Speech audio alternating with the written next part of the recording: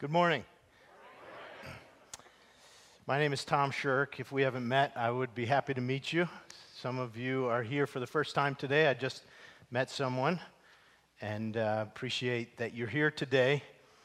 We're in a study in the book of Hebrews, which is in the Bible, in the New Testament, and this is a great day together to look at chapter 11, 40 verses in chapter 11. 20 plus people referred to in what has sometimes been called the Hall of Faith, Israel's Mount Rushmore.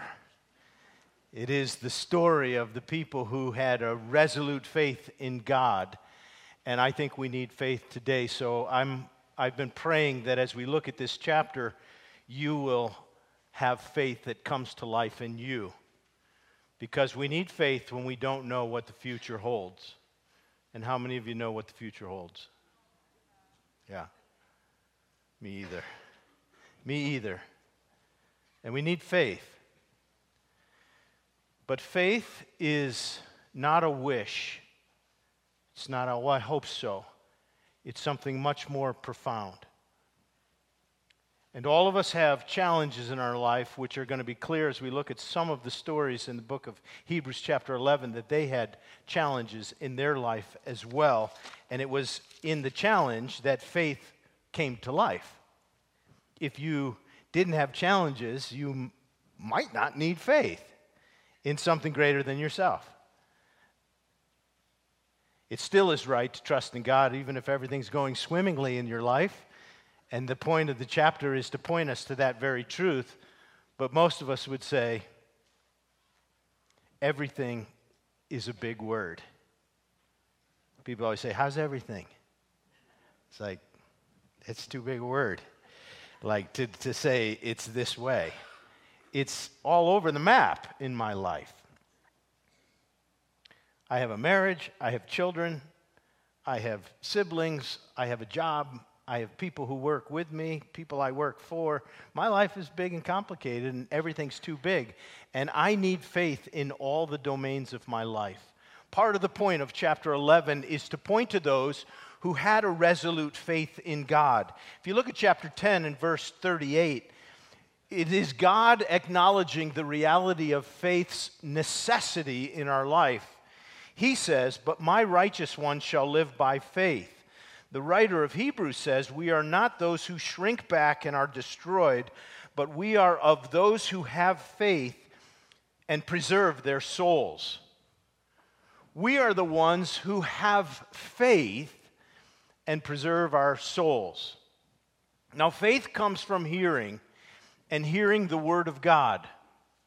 What happens in a spiritual experience in which we're going to open the Bible and you're going to listen for a while, and you're going to have your ears tuned sometimes and you'll be distracted, but I'm praying that when the Word is opened, a spiritual event occurs that is beyond my control and beyond yours.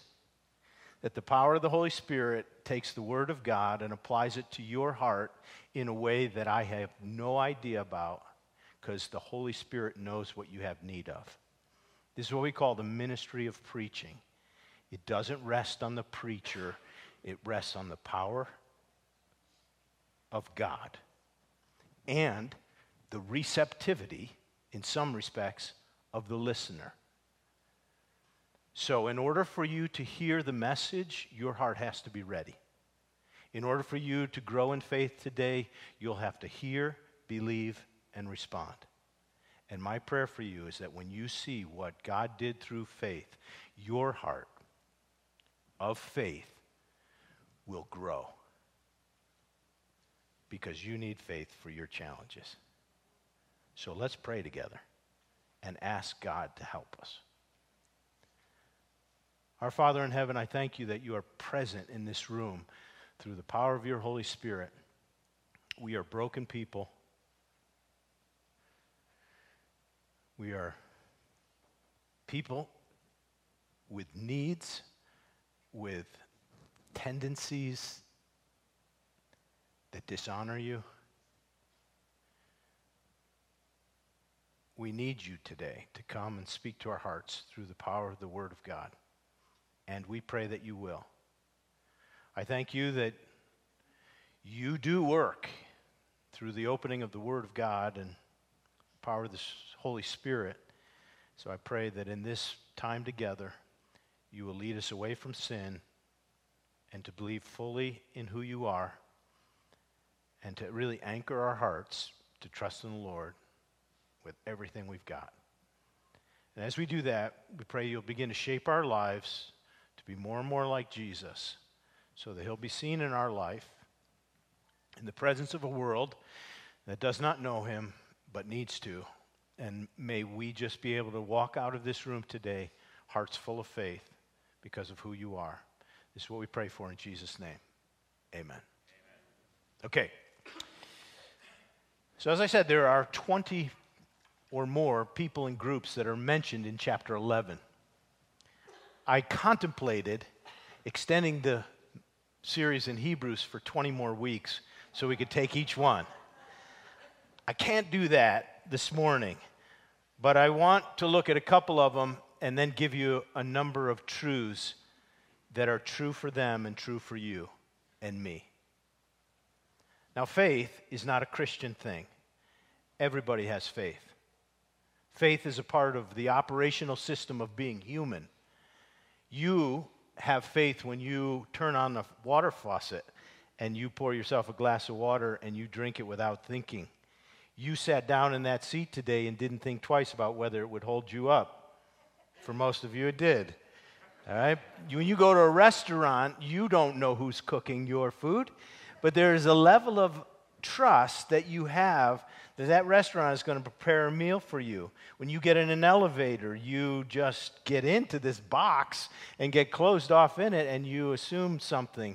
It is a level of faith. When you go to the hospital and you have to have surgery and you know you need something complicated being done to you and you don't really know your surgeon, but you trust him because you saw a certificate on the wall of his office at some time, and you hoped that he was not at the bottom of his class, or her class, and you have trust. That we all know that we couldn't do certain things ourselves, so we have to trust in others. So faith is not a Christian thing, but Christian faith is a thing that God does in the hearts of people. It's defined in verse 1 of Hebrews chapter 11, where it says, "Now faith is the assurance of things hoped for and the conviction of things not seen." Faith is the assurance of things hoped for. The writer of this book opens up by a definition of faith with parallel statements. Popular Hebrew construction. Two statements that parallel one another that essentially say the same thing, very similar. They're nuanced a little bit, but it is the assurance of things hoped for. Assurance of all the promises of God. Assurance so that it's a real certainty. All of the both listeners of the writer of Hebrews and the subject of the content of chapter 11, they all believed God and believed his promises. They believed that God had spoken and that what God said would happen. They took God at his word. All the people who are mentioned in Hebrews chapter 11, this hall of faith of people who listened to God, did what he said, believed that what God said was going to come to pass. There was an assurance in their hearts that the promise God made was actually going to come to reality. This word assurance is the same word that we read in chapter 1 and verse 3, where Christ is the exact representation of the Father. So think of that. Faith is the assurance, or translated in 1:3, as the exact representation of the promise. What does that mean? The promise of God is this, but my faith is the same. In other words, if God said it, I can be assured that it's actually going to be happening. It refers to the essence and reality, not just the appearance of something. Faith is the assurance of things hoped for. inside, I believe that what God said is true. Now, we're in church, so you do, right? You believe what God said is true? Okay. Because it's going to get convicting if you do. But there's more. It's the assurance of things hoped for and the conviction of things not seen. And the word conviction is like the evidence, or it takes the assurance a little bit more to the point of living out what is held to be sure. So if I believe the promise and the word of God is the assurance, it's true, then the conviction is that I live on the basis of what I know to be certain. So I believe God, and then I live in light of it. The conviction. If God said it, I'm going to do it. Look at chapter 11, verse 7 for a moment, and then we'll just peek ahead at one of the examples, and that's Noah. By faith, Noah, being warned by God concerning events yet unseen, in reverent fear, constructed an ark. Now that's conviction. Probably Noah had never seen rain before. And God said it's going to rain. And Noah, I want you to build an ark. What's an ark? It's a boat. Why do we need boats? Okay, I will do it. Faith is the assurance of things promised and hoped for, and the evidence or the conviction of things not seen. Do you have faith in God? Martin Luther has this quote about faith. It's really awesome. Faith is a living, daring confidence in God's grace, so sure and so certain that the believer would stake his life on it 1,000 times. Like, if God say that, I will do it. Now, when we read some of these stories, Noah built an ark, Abraham left his country, Moses led the people out of Egypt. They're all celebrated as having great faith because they heard God's promise and acted on it. And then the conviction of what they knew in their hearts to be true, believed in their hearts to be true, led to a life change in who they were. Craig Blomberg has said more simply that faith means believing God's promises about the future despite the appearances of the present. I like that. A lot of people wrote good quotes about faith. It's believing God's promise about the future despite what it feels like today. I believe in God, and I trust in Him. It's seeing the promises of God in such a way that it totally reshapes my life today. I believe what God has said about the future. I believe what God has said about the areas of my life that I'm struggling in, and so I have faith in Him that He's going to work in the midst of it, and it will shape the way I live today in my life. Now, faith is misunderstood sometimes because it's like a feeling, but it's a certainty on what is true. And it's not so much the strength of our faith, because how many of you say you have weak faith sometimes? Yeah. I want to encourage you that that's what we all have, weak faith. But it's not so much your faith that's in question in this chapter. It's not the strength of your faith. What is it? It's the object of your faith. Like, we're imperfect, and we all stumble in many ways. And we're prone to wander, Lord, I feel it. Prone to leave the one I love. My faith is weak, but my Savior is perfect. So, verse 6 tells me a little bit about the object. Faith is the assurance of things hoped for, the evidence of things not seen. And without faith, it is impossible to please God. For whoever would draw near to God must believe that He exists and that He is a rewarder of those who seek Him. Faith pleases God, right? Here in our text, in verse 5 actually, Enoch is an Old Testament character who was walking around and was taken up into heaven. And he never died. He just was taken up into heaven. And he's in this chapter as a hero of the faith. Why? Because it says he pleased God. Without faith, it's impossible to please God. There are two things that you need to understand here about God, and I think verse 6 underscores two things about him. Number one, God does exist. No matter what the fool would say in his heart, that there is no God. He exists, and he's the God of the Bible. He's not the grandfather up in the sky. He's not our ground of being. He's not the man upstairs. Like, there is a God, and he has defined himself. God spoke in many ways through the prophets in ancient times, but in these last days, God has revealed himself in his Son. He does exist, and he wants to be known. He has spoken to us. And secondly, he is a rewarder of those who seek him. So if you want to understand what it is that we put our faith in, it is God who exists and God who is a rewarder of those who seek him. God is a God of blessing and love and mercy and kindness, and he does want to be known by us.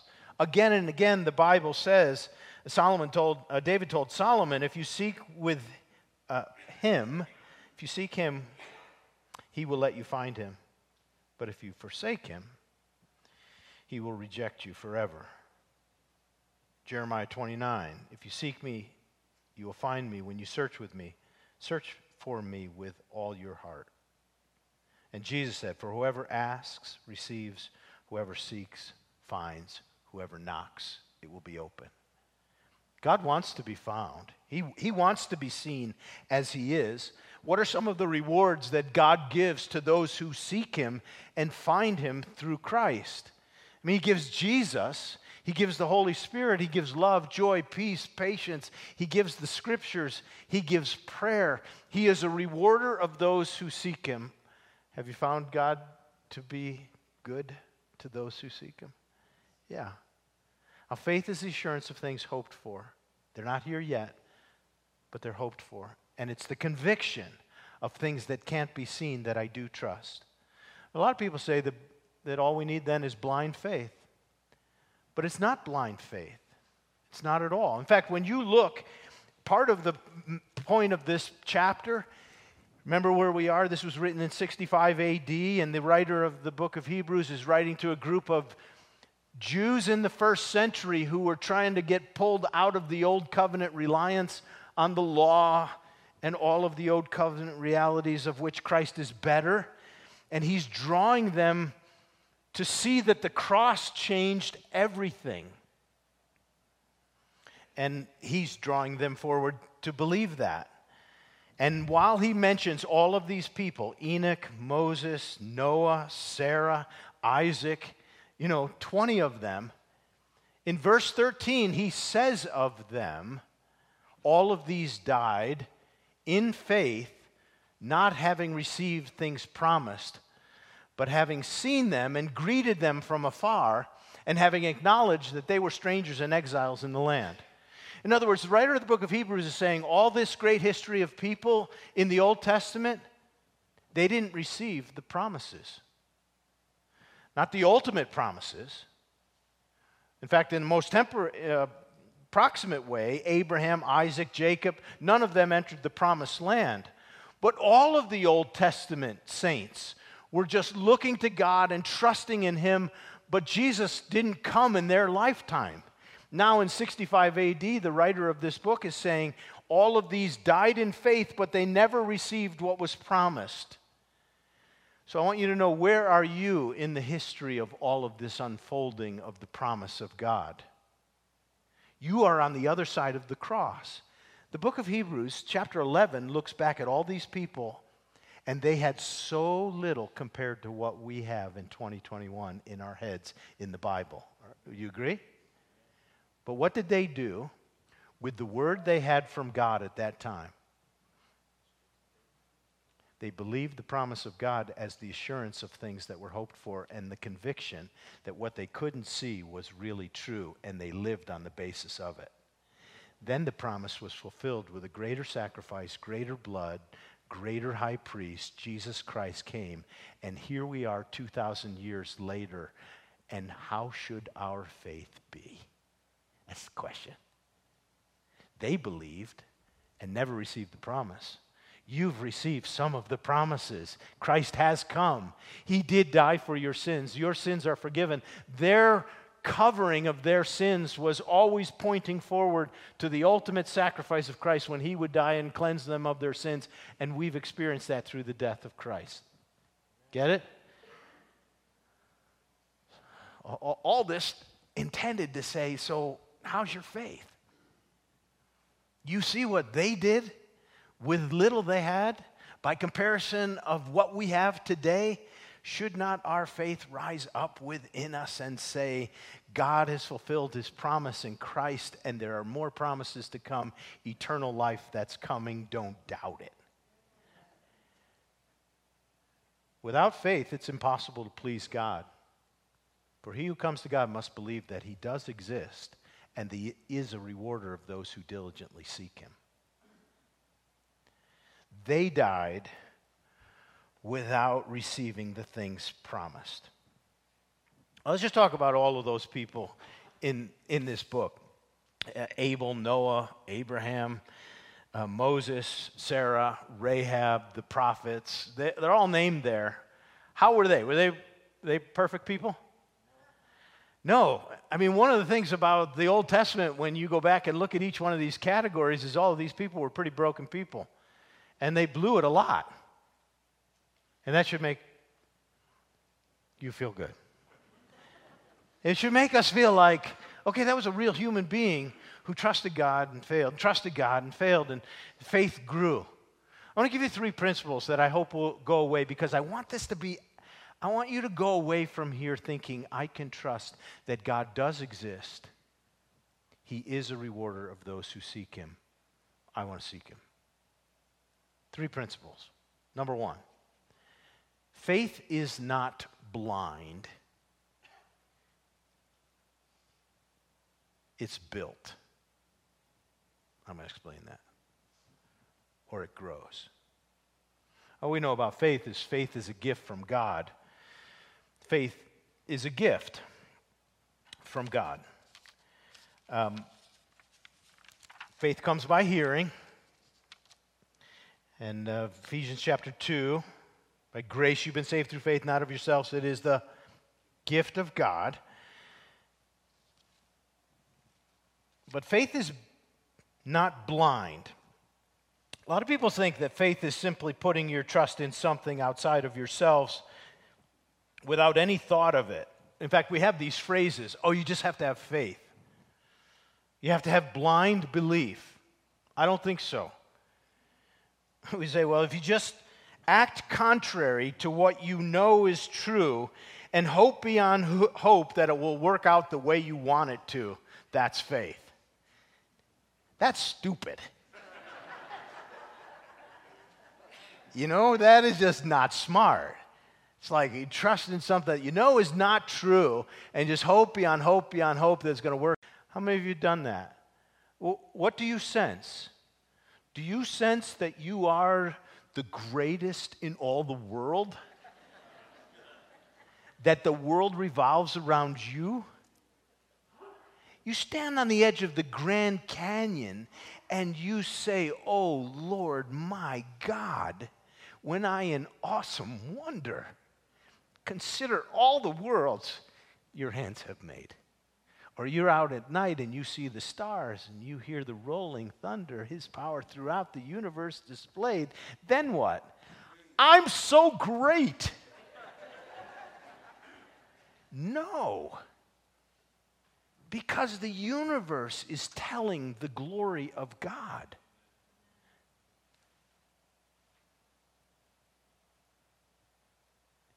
And faith sees that. Faith is informed by the evidence. From the creation of the world, God's eternal attributes, his divine nature, his eternal power can be seen by what is created, Romans 1 said. It is a signal. It is a piece of revelation that informs our faith. There is a God. He is there. Faith is not blind. It is informed by the truth of God, and it grows. Look at our text, verse 24. Moses, for example. By faith, Moses, when he grew up, refused to be called the son of Pharaoh's daughter, choosing rather to be mistreated with the people of God than to enjoy the fleeting pleasures of sin. Just notice the contrast in that verse. Something in Moses helped him to make a decision to say, I will suffer to be with God's people rather than enjoy the passing pleasures of sin. Every person in this room, but if I could just have the ear of every young person in the room, you have set before you a decision to make right now. The pleasures of sin are all before you. And you're bombarded with the advertisement of them. And faith may, God willing, lead you to say, the pleasures of those sins are not worthy to be compared. If I'm with God and His people, even if we suffer, that's better than that. Why? Because there is a God. I know He exists, and I know He's a rewarder of those who seek Him. Faith is informed. It's not blind. Look at the next two verses, verse 26 and 27. And here's where I meant. For he considered. You're going to be considering today what I'm saying and whether or not it's true. You're thinking it through. Is it true that there is a God, and what difference does that make? Is it true that He rewards those who seek Him, and what difference does that make? Moses considered. He thought it through. He looked at the evidence. And you want to look at all of the ways that God interjected Himself in Moses' life, in a burning bush, with a staff, with a few plagues, with the Passover, with the crossing of the Red Sea. What do you think was happening to Moses' faith as he stepped each day? He's growing in faith. He considered, this is a beautiful statement, the reproach of Christ. Wait, Christ wasn't there yet. No, but he had faith, and he was looking forward to the promise as if it was actually here. The reproach of Christ, named with Moses. Everybody doesn't know this is 1,500 years before Christ. Moses thought of the reproach of Christ as greater treasures than the wealth of Egypt. And so he left by faith Egypt. And he wasn't afraid of the anger of the king. You see all of these signals of faith. I'm not afraid. I trust. I don't need the riches of this world. I need God. I want Christ and nothing else. Faith is not blind. And if you don't know who God is, then I just want to call you to go back and start looking at the evidence found in this scripture so that you can be rooted deeply in that. That's my first principle. It's not blind. It's really informed in the truth of God. The second thing I would say to you is that faith is not idle. It's active. This is the conviction of things not seen. It's the action step because of what I believe to be true. Faith has a response. So, I'll read a couple. Verse 4, Abel offered a sacrifice. Noah constructed an ark. Abraham obeyed and went out from Mesopotamia, not knowing where he was going. Abraham offered Isaac. Moses went out from Egypt. And look at verse 29 in your Bible, and this should be encouraging to you. By faith, what does it say? The people crossed the Red Sea. When you think of the people in the Old Testament who crossed the Red Sea, do you think they rise to the level of making it to the Hall of Fame in Hebrews chapter 11? They're there. That should make you feel encouraged. Because we think of the people as being grumbling, doubting. But by faith, they crossed the Red Sea. They acted on it. And you say, well, I'm with the people sometime. And their hearts were up and down. But they're here. They crossed the Red Sea. Rahab gave a welcome to the spies. Others conquered kingdoms. Others enforced justice. At the end of the chapter, it describes all these unknown people doing unknown things. Listen, faith is active. I'm going to get to some action steps in a moment, but I just want you to know faith is not something that you hold in your heart and it has no bearing on the way you live. In fact, I might actually say to you,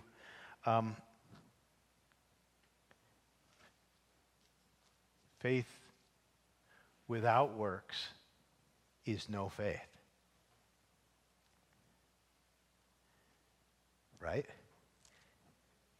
You show me your faith without your works, I'll show you my faith by my works. Faith without works is dead. As a little reminder, all of Hebrews is a warning. Don't be those who don't have faith. Don't be those who shrink back. Don't be those who are dull to hear. Faith without steps of action is not faith. It's not idle. And the last truth I would say to you is I want you to know that faith is not heroic. It's ordinary. It's what all God's people have. I know some of the ways we distort chapter 11 as we think of these people, say, oh, they're so amazing. I could never do that. But then you look at the rest of the story and say, oh yeah, I could be like them in that regard. Their failures are like I get. And they are not made to be heroes that only they do. They are there to spur us on to say there is a God who does exist and he rewards those. These are in many ways ordinary people. And at least when you come down to the end of the chapter, you see the ordinary people. I mean, I'll admit, Moses is one of my heroes. Abraham believed God and it was counted to him as righteousness. I do look at Sarah and, it says of her, she trusted God that she would conceive. And I look back and say, well, that's part of this story there for Sarah. There was another little picture of her in there that you can go back and look at. This didn't quite portray all that faith in that moment. And I say, yeah, that's where we are. They were ordinary people. Here's the verse I would show to you that they were ordinary. Look at verse 35. Some were tortured, refusing to accept release so that they might rise again to a better life. Others suffered mocking and flogging, even chains and imprisonment. They were stoned, verse 37. They were sawn in two. They were killed with the sword. They went about in skins of sheep and goats, destitute, afflicted, mistreated, of whom the world was not worthy, wandering about in the deserts and mountains and dens and caves on the earth. They're in here. They had faith. They didn't build an ark. They didn't cross the Red Sea. They didn't get raptured into heaven. What did they do? They were sawn in two, destitute, and full of faith. I predict this is not the text that was in Joel Osteen's mind when he wrote Your Best Life Now.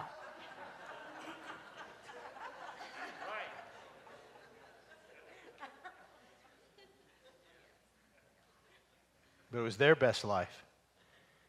Why? They trusted God exists. He's a rewarder. And though they slay me, yet will I serve him. Who says that? They're not named. Ordinary people. Ordinary people who trust God in the face of unbelievable challenges. Now, when I look at these ordinary people who did these extraordinary things and said, the promise of a resurrected life with God is better than rejecting God here to be saved from martyrdom. That faith is an awesome faith. And I just want to pull left to right. That history into our present. I don't think many of us are going to face this kind of difficulty in our life.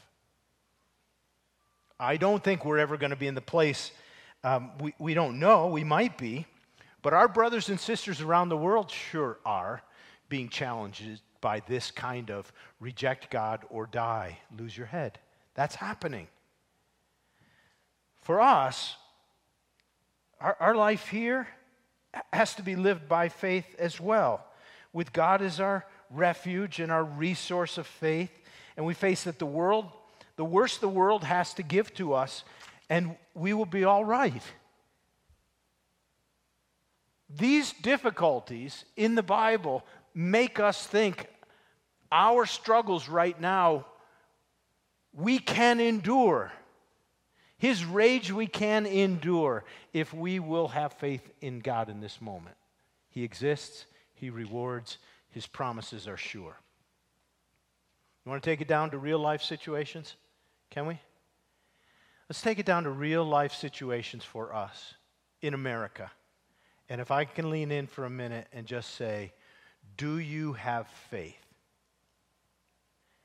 Do you have faith, first of all, that Jesus can forgive you of your sins? His blood covers our sins, forgives our sins. I want to speak to you if you're feeling like you have blown it so badly with God in your life that you think God would never forgive you. I want to encourage you. You can believe that God will forgive you if you turn to Christ. It takes faith. Jesus Christ, I believe your blood covers my sin, and I trust in you. You believe that? I want to encourage you, do not walk out of here and say, I'm too far gone for God to forgive me. I remember a Christmas when somebody came into church and saw all of us standing together in our best clothes singing Christmas carols and just got overwhelmed because he believed that all the people singing these Christmas carols in their Christmas Eve clothes with the decorated room were a different kind of category than him, and he didn't belong here. And he left and said, I don't belong with this group. You belong here, okay? We're all sinners, broken. But by faith, we believe Jesus paid for our sins and covered us all. You believe that? Okay, you need to have faith. Believe that God did what He said He did in His Son Christ. We get a little closer. Do you have faith about money?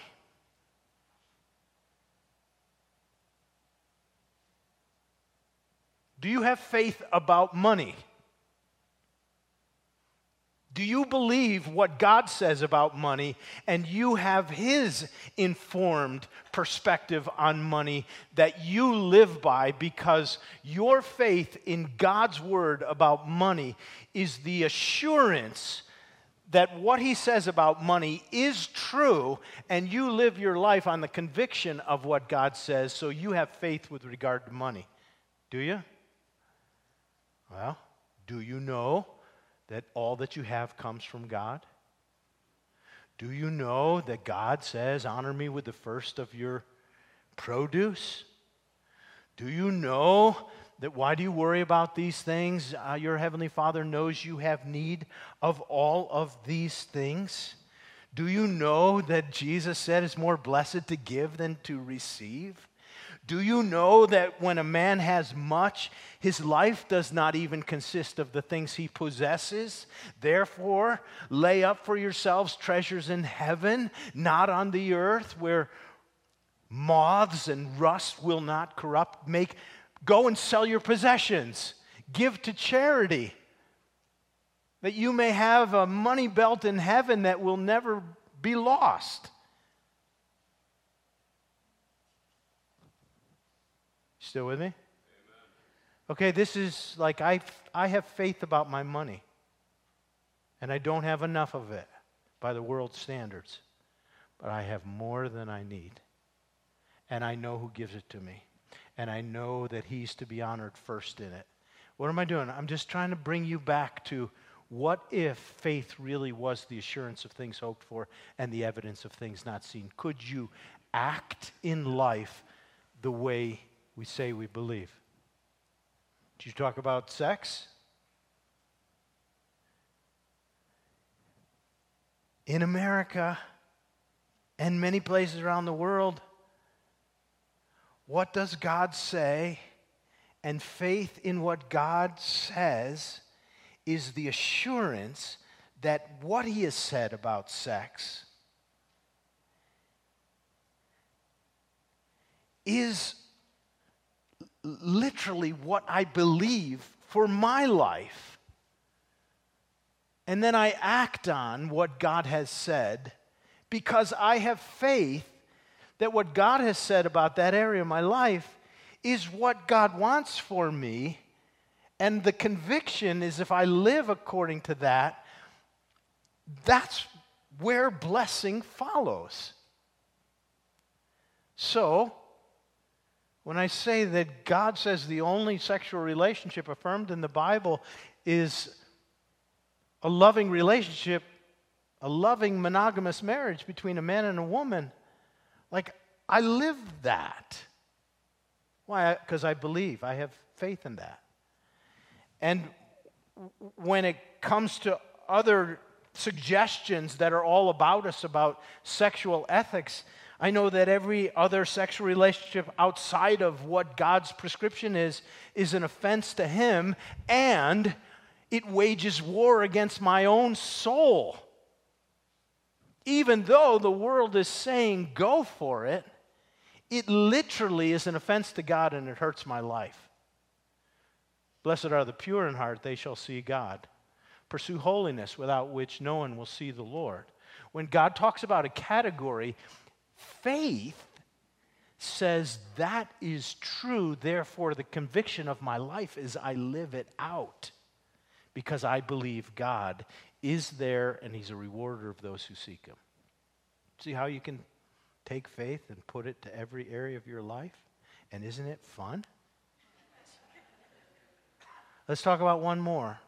I'd like to talk about 5 more. 2 more. We talk about marriage related to sexuality, but do you believe what God says about marriage? A man and a woman, monogamous relationship for life. What does it say about husbands loving in a sacrificial way? Wives honoring in a sacrificial way. Marriages are in trouble. And we need faith in our marriages. Marriage is hard. What has God said? How can a husband love his wife? How can a wife love her husband? You believe what God has said, it becomes the assurance of things hoped for. The conviction, I believe that. What about sickness and death? Anybody afraid of COVID? Anybody around us fearful of dying? What does the assurance of things that God has said lead to in life? I'm persuaded that neither life nor death will separate me from the love of God which is in Christ Jesus. Let not your heart be troubled. Do you believe in God? Believe also in me. In my Father's house are many mansions, many dwelling places. If it were not so, I would have told you, I'm going to prepare a place for you. And if I go and prepare a place for you, I will come again to receive you to myself, that where I am, there you may be also. When you die, what's that? I hold to that. Hey, though I walk through the valley of the shadow of death, I will fear no evil. Why? You are with me. You exist. You're with me. Your rod and your staff, they comfort me. The Lord is my shepherd. I shall not want. He restores my soul.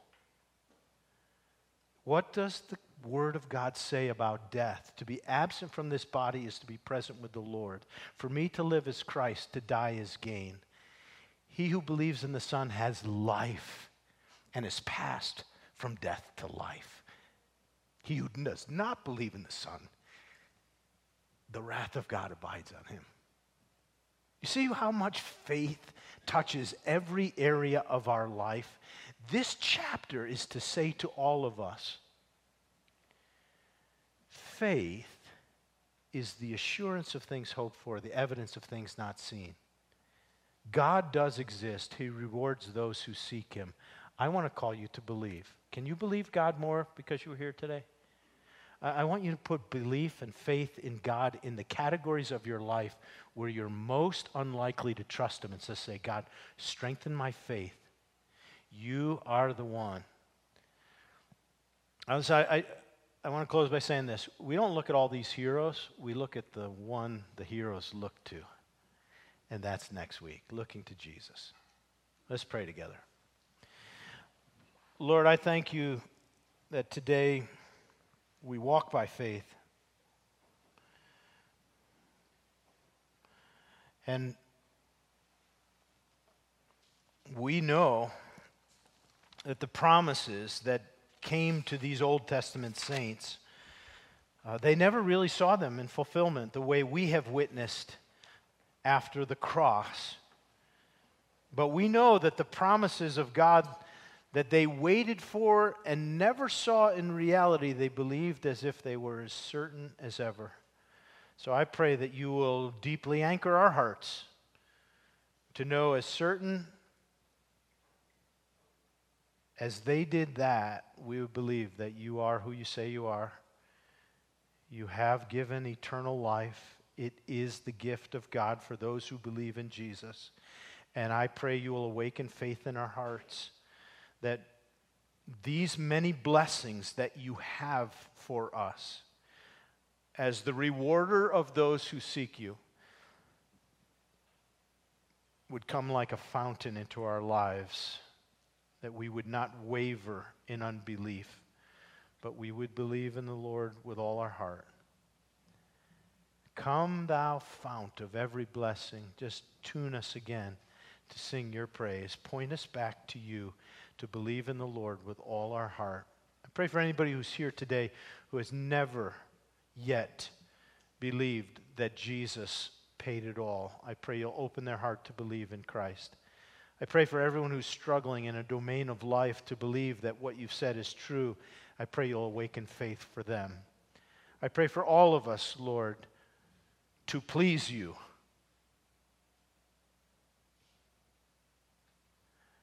Knowing that without faith it is impossible to do so. So we say, Lord, we believe. Help our unbelief. In Jesus' name, amen.